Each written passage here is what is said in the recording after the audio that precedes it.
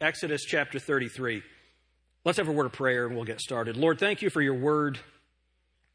And what a joy it is to gather together with your people in this place. Lord, for many of us, our loved ones are here. Our greatest friends in the world are here. And it's a joy to come and see each other and worship you together. And Lord, everything in our services points to this point right here, where we focus on your word and we exalt you. We glorify you by exalting your word. Father, please allow your word to speak to us today. This is such a powerful text of Scripture.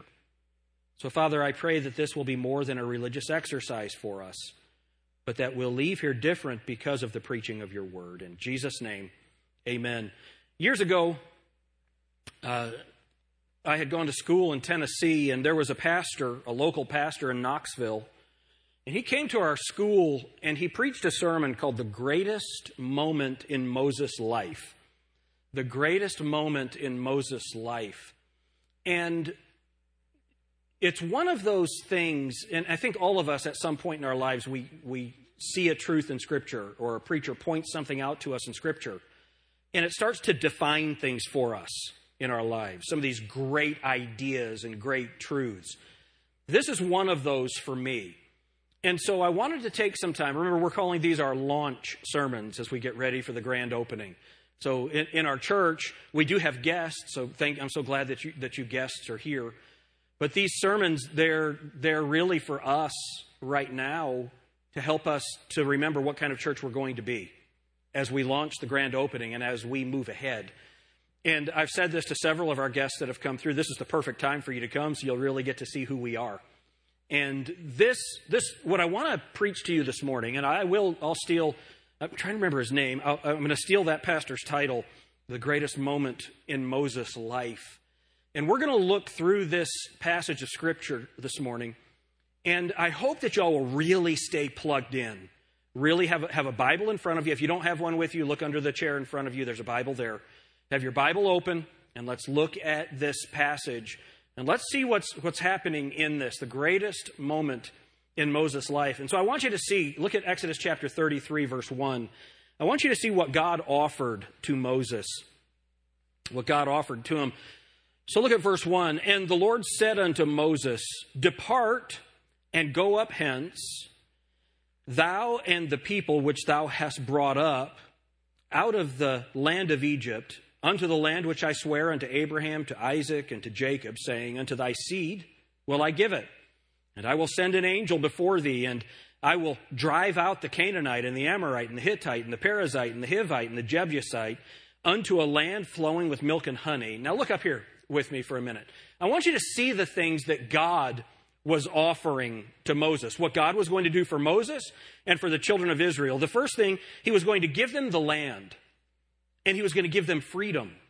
See, the idea of driving out these other people, of driving them out, they're free.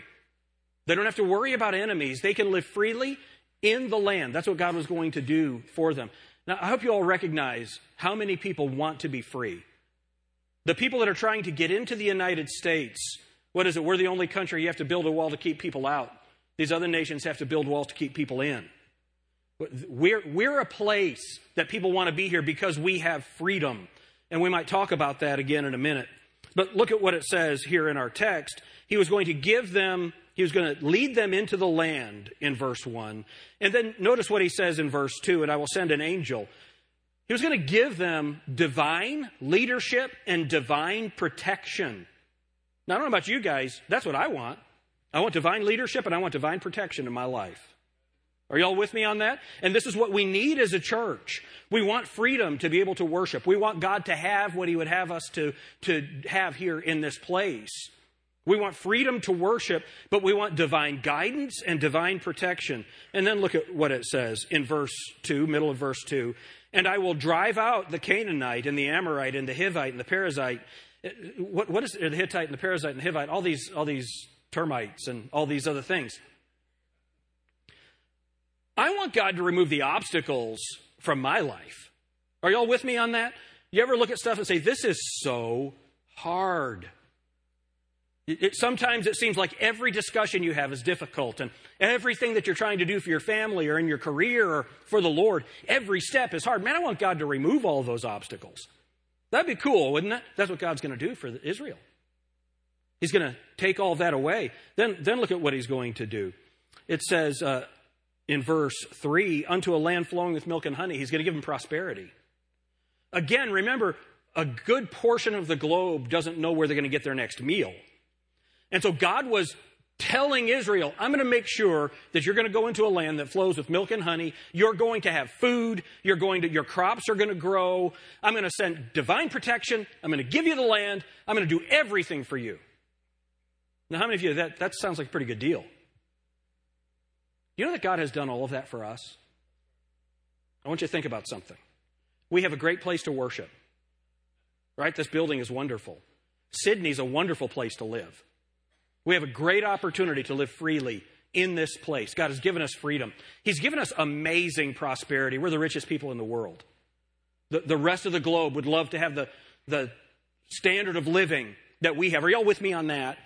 Let's not be unthankful. We've really got it made. I've said this often. Dinesh D'Souza had a friend who had been he's from India. He was trying to help a friend come from India. And he asked this friend had been trying to come for 14 years. He said, why do you want to come to the United States so badly? And the guy said, I want to live in a country where the poor people are fat. And God has everything that he had offered, he's given us. We have divine leadership from the Word of God, don't we?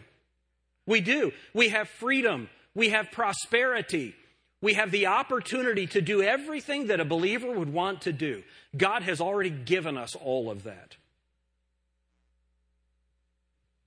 But what did God say he was going to withhold?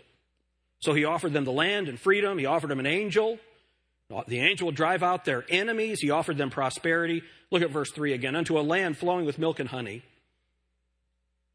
For I will not go up in the midst of thee, for thou art a stiff-necked people. I will not go up in the midst of thee, for thou art a stiff-necked people. What did he withhold? He was withholding his presence. There are a lot of churches in the United States that have beautiful buildings, that have amazing music.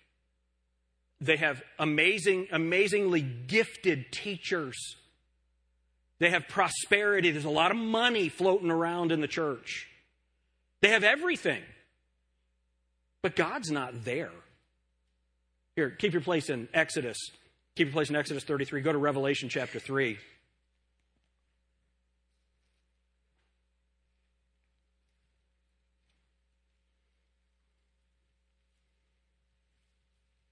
Revelation 3, look at verse 8. So this is Jesus. He's speaking to the church at Philadelphia. He says, I know thy works. Behold, I have set before thee an open door, and no man can shut it. For thou hast a little strength, and hast kept my word, and hast not denied my name. You have a little strength. You know what I always think of when Jesus says you have a little strength? That's like saying a girl has a good personality. You know what I mean? It's just not much of a compliment. But here's why Jesus is saying that. When we get arrogant, we think we can change God's word. We think that we know better than God. You all know that's true, right? I know God says this, but I want to. Or I know the Bible says this, but I think. So look at what it says in verse 8. For thou hast a little strength and hast kept my word and hast not denied my name. So what has God done? Verse 8, beginning of the verse. I know thy works. Behold, I have set before thee an open door. God set an open door before these people. We want that open door in our community. We want that open door to share the gospel. We want that open door to help people and influence people for Christ. I want an open door with my grown children to make sure that they continue to walk in the Lord. I want that open door from the Lord. I need God with me to do that. Are y'all with me on that? I don't have enough wisdom. I need God for that. Now go to still Revelation 3. Look at verse 20. Behold, I stand at the door and knock. If any man hear my voice and open the door, I will come in unto him and will sup with him and him with me. What's going on here now? Jesus has set an open door for the church at Philadelphia. To the church at Laodicea, the door's closed, and Jesus is outside. He's knocking on the door from outside. There are so many churches. Look at the way that Jesus describes this church. They're prosperous. Verse 17. Because thou sayest, I am rich and increased with good and have need of nothing. This describes the churches that we know of. Some of these churches are on television and they have all kinds of money, all kinds of liberty, all kinds of talent. It seems like there are no obstacles for them. And yet Jesus is not there. God is not there. Now let me qualify this. Is anybody here saved? You're born again. You know Jesus Christ is your Savior. He's never going to leave you nor forsake you. There's nothing you can do to make God love you more. There's nothing you can do to make God love you less. Jesus Christ, if you're born again, if you've placed your faith and trust in Jesus Christ alone for your eternal life, you are saved. He said, I will never leave you nor forsake you. That's fantastic. The Bible says we are seated with Christ in heavenly places. Every saved person is in the body of Christ. 1 Corinthians 12:13, for we are all baptized by one Spirit into one body. Every saved person is in Christ, and Christ is right now seated at the right hand of the Father, and we are in Christ, seated with him at the right hand of the Father, and no one can ever remove you from that place. Praise God. Now, somebody ought to get excited about that right there. Because I don't know about you guys, but I'm not good. I know that I sin constantly. If my sin could separate me from God, I would have been separated from him a long time ago. My sin had separated me from God, but then Jesus saved me. And so now I am in him. I'm talking about as a church, as an organization. Christ is either in this place or he's not. And what God told Israel, remember what the Bible says in the book of 1 Corinthians, that these stories in the Old Testament were written for our learning. And what do we learn? We learn who God is, what pleases God, what makes God angry, and what are the things that we ought to do. So the Bible says that God had offered Israel. They said, this is what I'm going to do for you. I'm going to give you the land. I'm going to give you an angel, divine protection and guidance to take you into the land. That divine protection is not only going to do that, it's going to drive out your obstacles, your enemies. And then I'm going to give you prosperity. But I'm not going. I'm not going. Why was God not going to go? We have to go to chapter 32 to see that. Look at chapter 32 with me. Oh, this is not Revelation chapter 32. This is Exodus chapter 32. Look what the Bible says.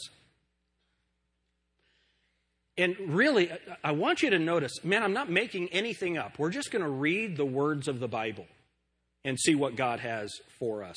Look at verse 1. And when the people saw that Moses delayed to come down out of the mount. So Moses is up on top of Mount Sinai getting the law. God is giving Moses the word of God for his people. It's amazing. And when the people saw that Moses delayed to come down out of the mount, the people gathered themselves together unto Aaron and said unto him, Up, make us gods which shall go before us. For as for Moses, the man that brought us up out of the land of Egypt, we wot, or we know not, what has become of him. And Aaron said unto them, Break off the golden earrings which are in the ears of your wives, of your sons, and of your daughters, and bring them unto me. And all the people brake off the golden earrings which were in their ears, and brought them unto Aaron, and he received them at their hand, and fashioned it with a graving tool, after he had made it a molten calf. And they said, These be thy gods, O Israel, which brought thee up out of the land of Egypt. Now, how many of you think that was probably a mistake?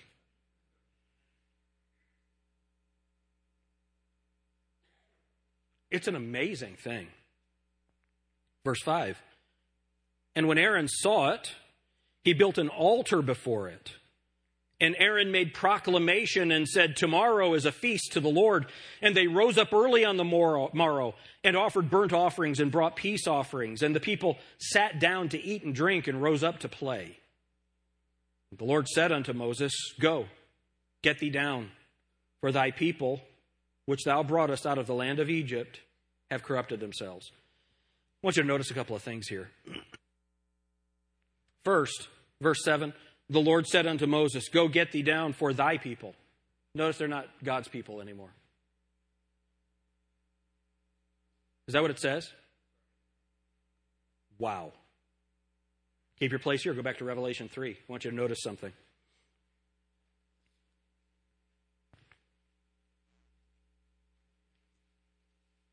Revelation 3, look at verse 7.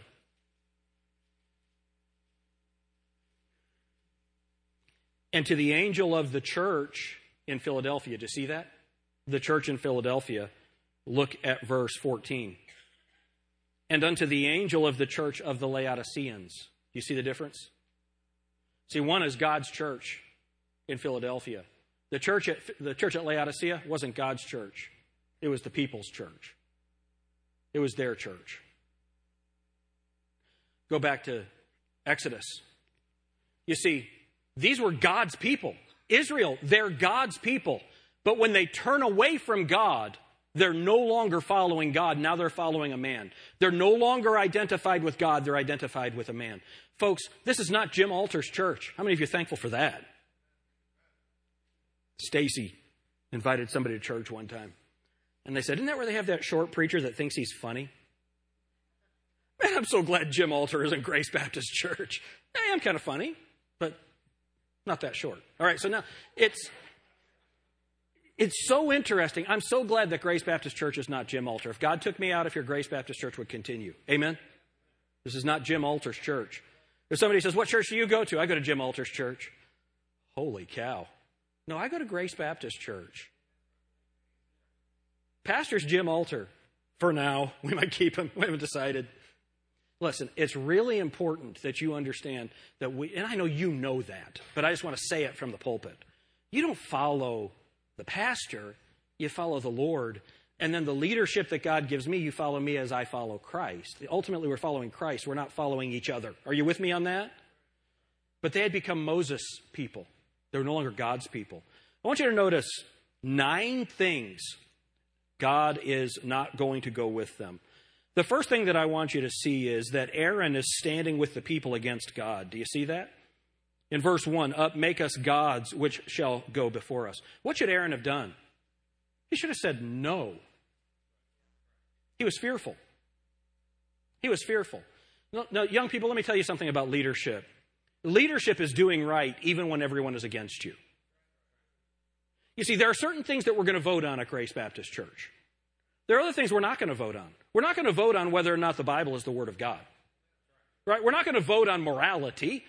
The Bible gives us morality. We don't vote on that. Are y'all with me? And so if people came to me and they said, Pastor, we don't think the church should stand against homosexuality anymore. You know that that's happened in the Methodist Church right now. How many of you know that that's what's happened? Right? They are forcing the churches to accept homosexuality. That's what's happening in the leadership of the United Methodist Church. What would happen at Grace Baptist Church if I said we're no longer going to preach against homosexuality? What would happen here? Yeah, I wouldn't be pastor here anymore. Why? Because I don't set the doctrine for Grace Baptist. The Bible does.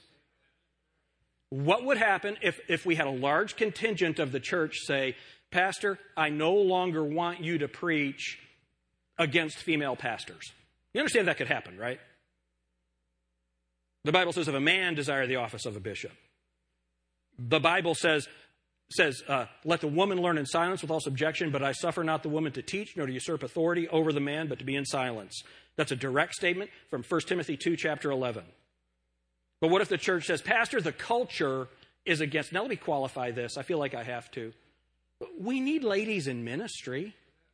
The first person that God had to testify of Jesus Christ's resurrection was a woman. There's certainly we need godly ladies in the ministry, but God has chosen to use men as pastors and teachers in the church. There's no doubt about that. That's the clear teaching of Scripture. But let's say that we have a contingent of people in the church that rise up and say, Pastor, if we're going to grow, we've got to stop having these outdated standards like that. What am I supposed to do? I'm supposed to say no. The Bible says this. The Bible says this. And if the church chooses to move away from the Word of God, then I won't be the pastor. But I will not stand up and say something that the Bible directly contradicts. I cannot do that. What Moses was doing up on the mountain was he was getting the word of God. And at the same time, Aaron, the man that was supposed to be helping him, was surrendering to the will of the people rather than to the will of God. Look, we as a church, we've got to surrender to the will of God, not to popular opinion. Are y'all with me on that? Pray for me that I can lead Grace Baptist Church according to the Word of God. So the first thing that I want you to see is Aaron is standing with the people against God. If you look at verse 4, it says, and he received them at their hand, that's those earrings, and fashioned it with a graving tool. So he took time to create this false god. And they said, these be thy gods, O Israel. And when Aaron saw it, he built an altar before it, and Aaron made a proclamation. So he's pretending to be a man of God for a false god. You know, there are a lot of people that stand up and preach about a Jesus that is not the Jesus of the Bible. See, remember, Erwin Lutzer, I make this quote all the time. If the world loves your Jesus, it's because you've made him into something that he is not. The world would crucify Jesus today. They would crucify him again. Are y'all with me on that? They would. And so we love those people, and we love our Savior so much that we will stand against the culture for the Lord. Amen? All right, so now, not only that, but Aaron is leading, not only did he submit to the people, but then he begins leading the people against God. There are a lot of really talented people who can lead people in the way they want to go. What did Paul tell us was going to happen in the last days? That people would gather unto themselves teachers having itching ears. They're no longer going to stand for the truth. The teachers are going to listen to the people and teach what the people want. It's interesting. I don't know what you need. I just preach the Bible. And then God deals with you. How many of you, God has ever spoken to you about something that during a service that the preacher wasn't preaching about? Has that ever happened? That's what the preaching of the Word of God does. See, I don't know what you need. God does. So my job is just to preach the Word. All right? So now, not only is Aaron leading the people against God, but then God sees all of it. Look at what the Bible says in verse 7. And the Lord said unto Moses, go get thee down for thy people, which thou broughtest out of the land of Egypt. They have corrupted themselves. Notice, Aaron didn't corrupt them. They corrupted themselves. The Bible says, if a king harbors lies, his servants are wicked. So what does that mean? That means we are all responsible for the leadership that we have. Let me say it again. We're responsible for the leadership that we have. The founders of our country, this is where they got their ideas. They got their ideas from the local New Testament church and from Moses and the children of Israel. That's where we got our system of government. We are responsible for the leadership that we have. Y'all believe that? It's really important. That's what's going on here. Verse 8, they have turned aside quickly out of the way. What did God notice about them? He noticed how quickly they changed course. How quickly they changed course. How many of you things have changed faster in the United States than you ever thought possible? You know, when I was a kid, I would hear about the immorality that was coming to the country, and I believed the preachers, but I thought it would be way down the road. I can't believe what's happened in the last 20 years. Whoever would have thought that there would be an argument about what a guy was and what a girl is? I think it's so funny when these guys win girls' weightlifting contests. And the liberals don't have any idea what to do with that. It's hilarious. Y'all with me? Is that funny? Come on. I think that that's funny. I enjoy every bit of it. So, God is watching what these people are doing, and he's hearing what they say. So God sees the impatience of the people and the acknowledgement of what they are really trusting. So go back to verse 1. And when the people saw that Moses delayed to come down out of the mount, the people gathered themselves together unto Aaron and said unto him, Up, make us gods which shall go before us. For as for this Moses, look at the man that brought us up out of the land of Egypt. Did Moses bring them up out of the land of Egypt? God did. What were they trusting?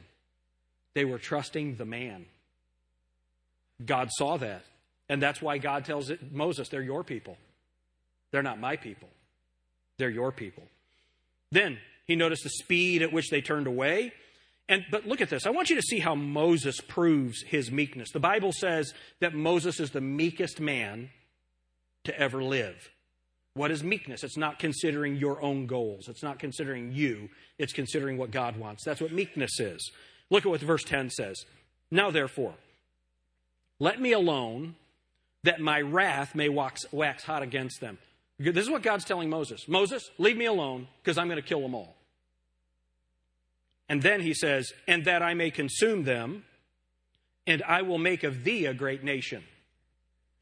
You know, the Bible says promotion is from the Lord. Promotion is from the Lord. Here's what God said to Moses. Moses, I'm sick of these people. Can I ask you a question? Do you think those people had been an irritant to Moses? It was like herding cats.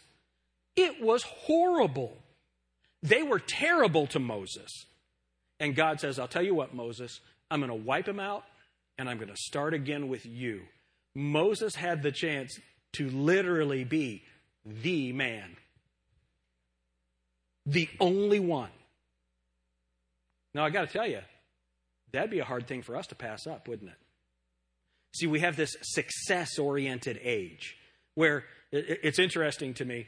If I walked up to you and started asking you really personal questions, you'd look at me like, what are you doing? But you put it all on Facebook. It's hilarious. So what happens? You meet somebody at church and they ask you a question about something in your personal life, and you kind of get offended. But they read it on Facebook. People are weird. It's so interesting. We want that success. We want that promotion. And what did Moses say? No, God. No. Moses proves his meekness. Then look at the contrast between Aaron and Moses. Verse 11, and Moses besought the Lord his God and said, Lord, why doth thy wrath wax hot against thy people? Look at what it says. Which thou hast brought forth out of the land of Egypt with great power and with a mighty hand. I didn't bring them out. You just said I brought them out. I didn't bring them out, God. You brought them out. Now, can you imagine being brave enough to talk to God that way? That's exactly what Moses is doing. Look at the difference. Aaron is afraid of the people. And so he stands between the people and God, but sides with the people. Moses loves God so much that he loves God's people enough to say, let me take their price. Look at what it says in verse 32. Yet now if thou wilt forgive their sin, and if not, blot me, I pray thee, out of thy book which thou hast written. And the Lord said unto Moses, whosoever hath sinned against me, him will I blot out of my book. You can't pay their price, Moses. You can't pay their price, but I'll tell you what, Jesus could. Jesus could. Moses, the contrast between Aaron and Moses. So here, let me be very self-serving right now in this sermon. Pray for me. I want to always side with God. If I side with God instead of the people, that will always be better for the people. Is that true? Man, pray for me. Man, my head can be turned so easily. I enjoy the flattery. It would be nice if one of you would say that was a good sermon, Pastor. That would be nice. Man, I love it when people tell me I've done a good job. Everybody wants to do a good job, right? I am for God. If I will do what God wants me to do, that will be good for you. Pray that I will be able to do that. Someone said that the Greek word for compromise is mortgage payment. Let's never let finances control what we believe. Then, not only that, this is such an interesting thing. Moses threw away the Bible to defend God. Moses threw away the Bible he was so mad at the people, and he was so indignant that they would not do what God had said. Moses was offended for God. And look at what happens. Verse 15, and Moses turned and went down from the mount, and the 2 tables of the testimony were in his hand. The tables were written on both their sides, on one side and on the other were they written. And the tables were the work of God, and the writing was the writing of God, graven upon tables. Well, I want to preach about the Bible for a minute right there, but I can't. And when Joshua heard the noise of the people, as they shouted, he said unto Moses, there is a noise of war in the camp. And he said, it is not the voice of them that shout for mastery, so like they're winning, neither is it the voice of them that cry for being overcome, but the noise of them that sing do I hear. And it came to pass, as soon as he came nigh unto the camp, that he saw the calf and the dancing, and Moses' anger waxed hot, and he cast the tables out of his hands and brake them beneath the mount. And he took the calf which they had made and burnt it with fire, or burnt it in the fire, and ground it to powder, and strawed it upon the water, and made the children of Israel drink of it. What did he do? In defending God, he threw away the Bible. Do you realize how many churches do that? So here's what we have. We have churches that say, come as you are, stay as you were, anything goes. We love you so much, we don't want to tell you anything bad. Right? God's not mad at you. Well, the Bible says God's angry with the wicked every day. If you're not saved, you're wicked. After you get saved, you're wicked. You're just washed in the blood of Jesus Christ. Right? So you got some people that say anything goes. Then you've got some other people that hate the culture so much, and they're so angry at the wickedness of the culture that they start making stuff up. They start adding things to the Bible that are not there. In order to defend God, they throw the Bible away and start establishing man-made rules. Man, I got to tell you, some of you guys, your lives are a mess. And I could really straighten you out if you would allow me to make the rules for your household.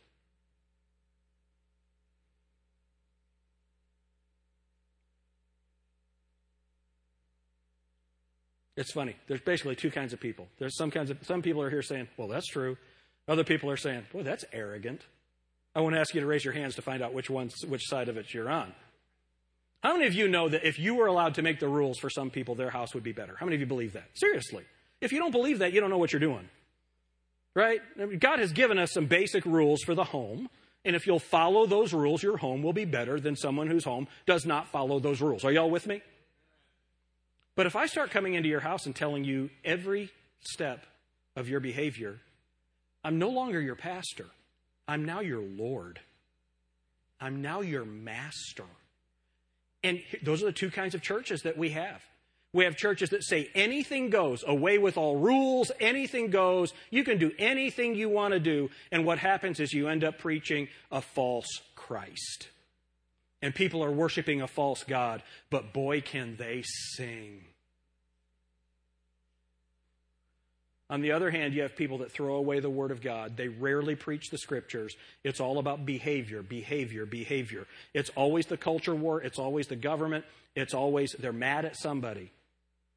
Every bit of that is wrong. Are y'all with me? Every bit of that is wrong. Let's look back at our text. Moses threw away the Bible to defend God. And the people were still relying on human leadership. The people were still relying on it. Look at verse 23.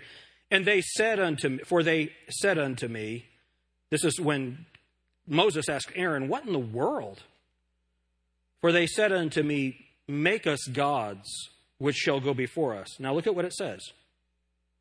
For as for this Moses, the man that brought us up out of the land of Egypt, we wot not what has become of him. What's going on? They didn't trust God enough to believe that God would take care of Moses. Because they were trusting Moses, they weren't trusting God. One of the biggest problems in the ministry is when people say, that's what we hired you for. Right? You don't trust me, you trust God. And we do the work of the ministry together. See, it's not my job to keep Grace Baptist Church right. It's our job to keep Grace Baptist Church right. Amen? That's what we're supposed to do. All right. Then, not only that, this is pretty interesting.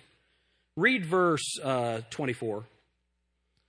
And I said unto them, whosoever hath any gold, let them break it off. So they gave it to me, and I cast it into the fire, and there came out this calf. Shazam!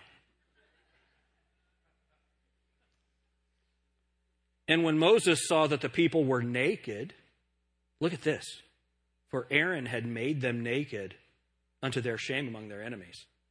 So look, the people had done badly, and Aaron had them do worse. And I want you to notice something. Nakedness always accompanies paganism. Nakedness always accompanies idolatry. Isn't that interesting?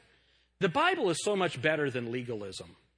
So I could stand up here and make a list of what you should wear and what you shouldn't wear. All right? That could be a man-made list. And all of that would be based on what Jim Alter thinks. And I know this will shock you. I really do have some ideas about that. But it's not my job to preach my ideas. Right? Don't be naked. How about that? How many think that's a pretty good rule? I mean, you have to be naked at some point and take a bath, that kind of thing. But I mean publicly. What does that do? When a follower of God reveals nakedness in public, that shames them before their enemies. That shames them. It's interesting how nakedness always accompanies idolatry. Why was God not going to go up with them? Because they weren't God's people, they were Moses' people. Because they were following human leadership rather than God's leadership. Because they didn't believe God enough to worship Him. They wanted to have a God of their own making. And it was literally a God of their own making. And God says, I will not go with you. What did God offer? He offered them the land. He offered them freedom. He offered them an angel to go with them. He offered them an angel to drive out their enemies. He offered them prosperity, but what was He going to withhold? He was going to withhold Himself. I want you to see. Look with me at verse 13 of chapter 33. Now, therefore, I pray thee. This is Moses praying to God. Oh, man, I got to look at this first. This is amazing. So look at verse 8. And it came to pass when Moses went out unto the tabernacle that all the people rose up and stood every man at his tent door. Can you imagine? What is God going to do? The man of God is going to meet with God for us. Moses is going into the tabernacle.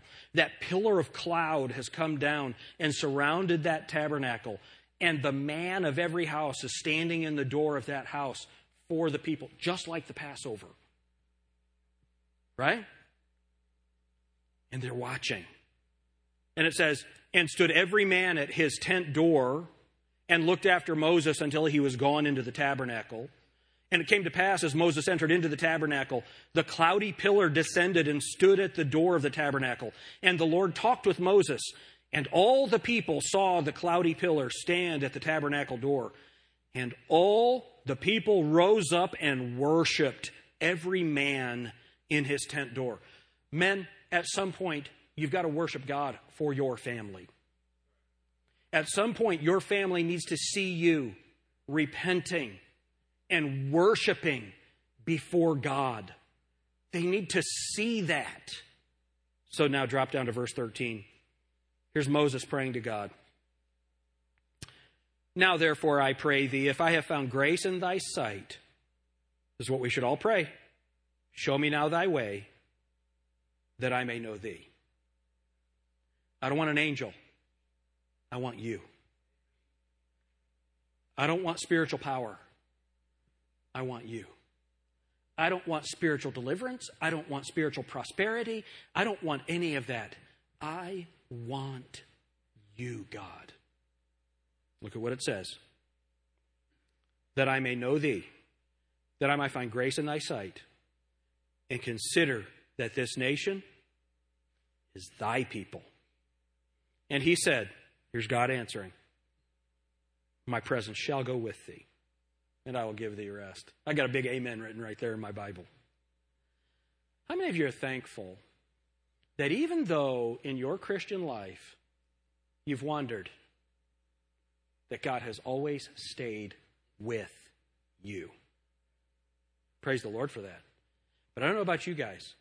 I definitely know there are different stages in my life where God's presence is more real in my life than others. How many of you would agree with that? You know what I'm talking about with that? Man, I want our church to experience the presence of God when we come together to worship. I don't want this to be, the Baptist salute. Can't wait to get out of here. Is he ever going to get done? I've got a roast in the oven. Cazadores, the line's getting longer. Folks, we need to come together and worship God and recognize God's presence. How many of you are thankful that he's here?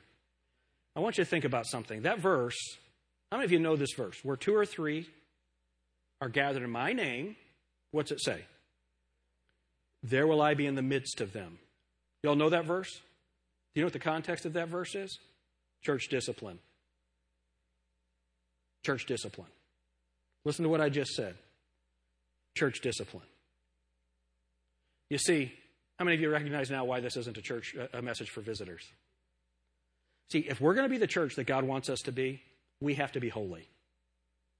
If we want to be the church that God wants us to be and experience the genuine presence and reality of his power in this place, we have to be holy people. This can't be a Jim Alter, pastor-led church. This has to be a God-led church. Man, I wish, no, I don't. Actually, I was about to say, I wish that I could be the spiritual leader of this church. And then I realized, man, there's a whole bunch of you that are more spiritual than me. I'm glad you guys are here. It's really important that we understand that a church is not a pastor, a church is not a building, a church is all of us together. And if we want to recognize the presence of God in this place, it's not based on our financial prosperity. It's not based on our beautiful facility. It's not based on the quality of our music or the quality of the leadership in preaching. It's based on the presence of God. It's based on the holiness of God's people and their desire to truly worship him. Then look at this with me. Verse 14, and he said, my presence shall go with thee, and I will give thee rest. Verse 15, and he said unto him, this is Moses. Moses saying this to God. If thy presence go not with me, carry us not up hence. You know what we need to say to God? God, if you're not with us, burn the building down.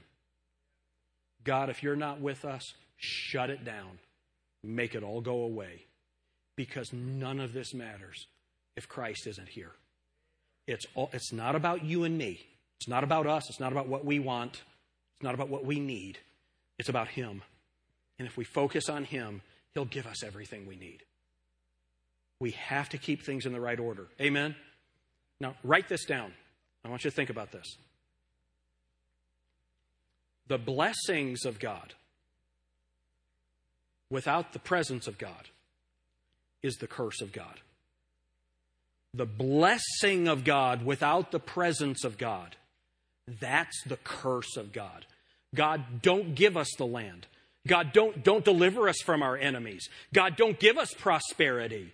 God, don't give us freedom. Give us slavery. Give us whatever it takes to be with us. Because you are more important than liberty. You are more important than land. You are more important than prosperity. You're more important than food. You're more important than any of that. Folks, that's the attitude that we must have for God to genuinely be with us.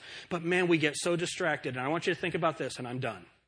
I mentioned this in Sunday school last week. My own spiritual walk. It's been difficult this last year. You know, Pastor Nathan is in Texas now, and he's helped me with a bunch of graphics and things. I still talk to him every week.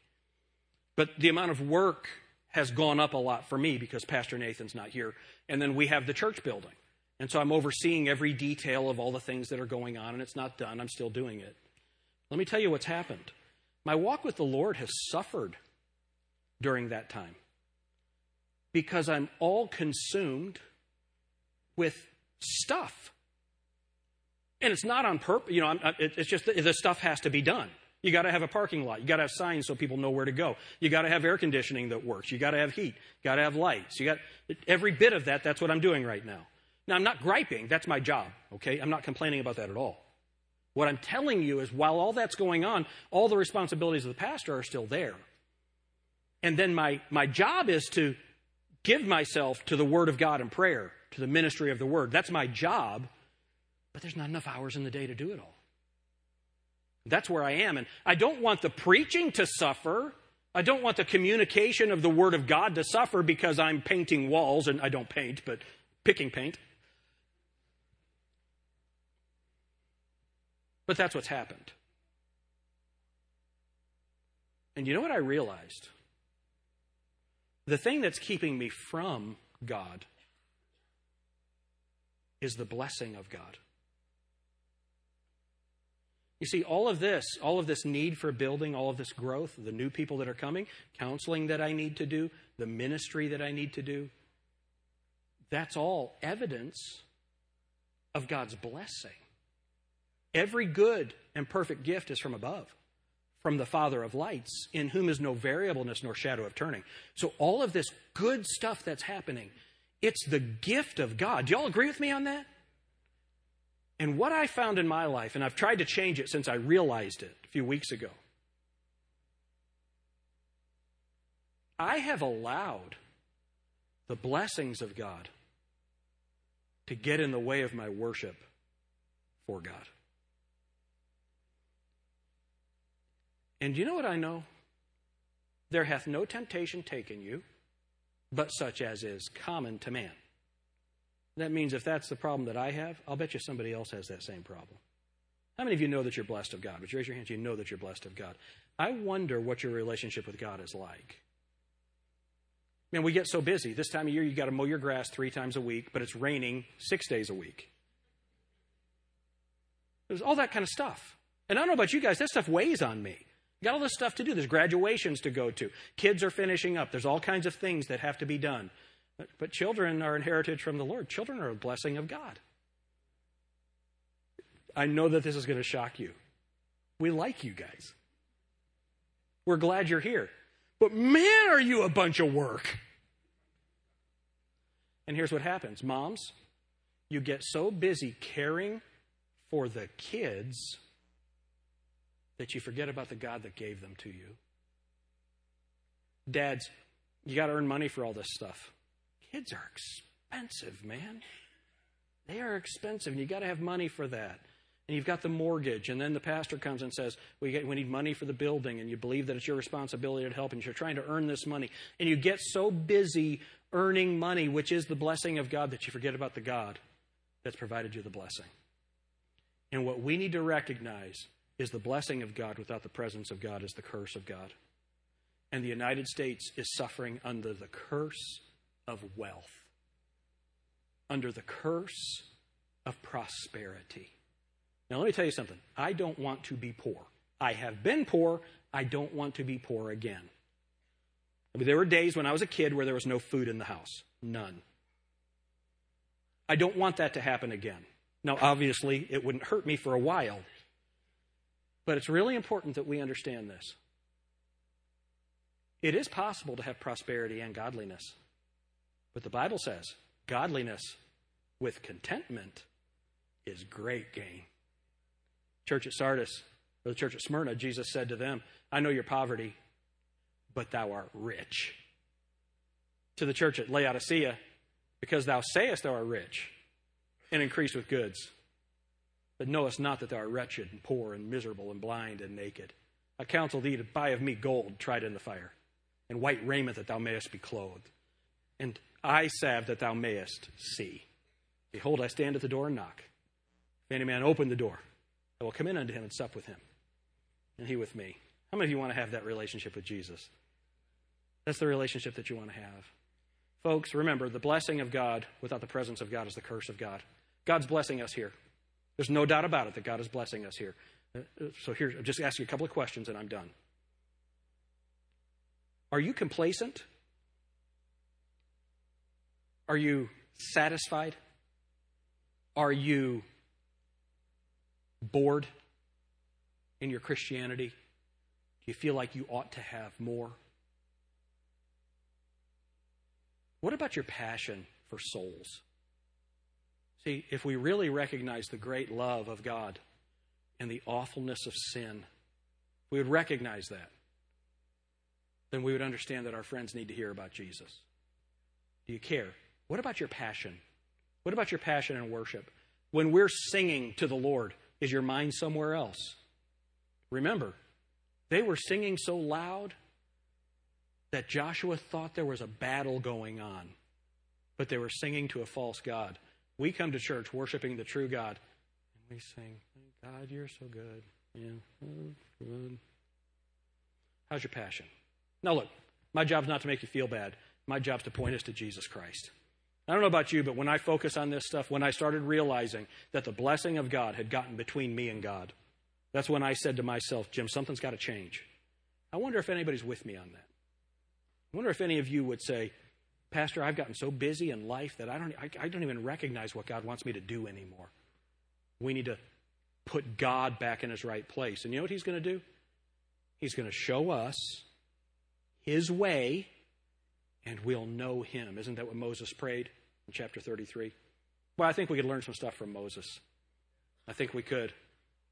We need to stand with God before the people. We can't throw away the word of God to defend God. And the blessing of God without the presence of God is the curse of God. Lord, thank you so much for your word. Lord, we don't deserve anything that you have given us. You have given us freedom. You've given us prosperity. You've removed the genuine obstacles from our lives.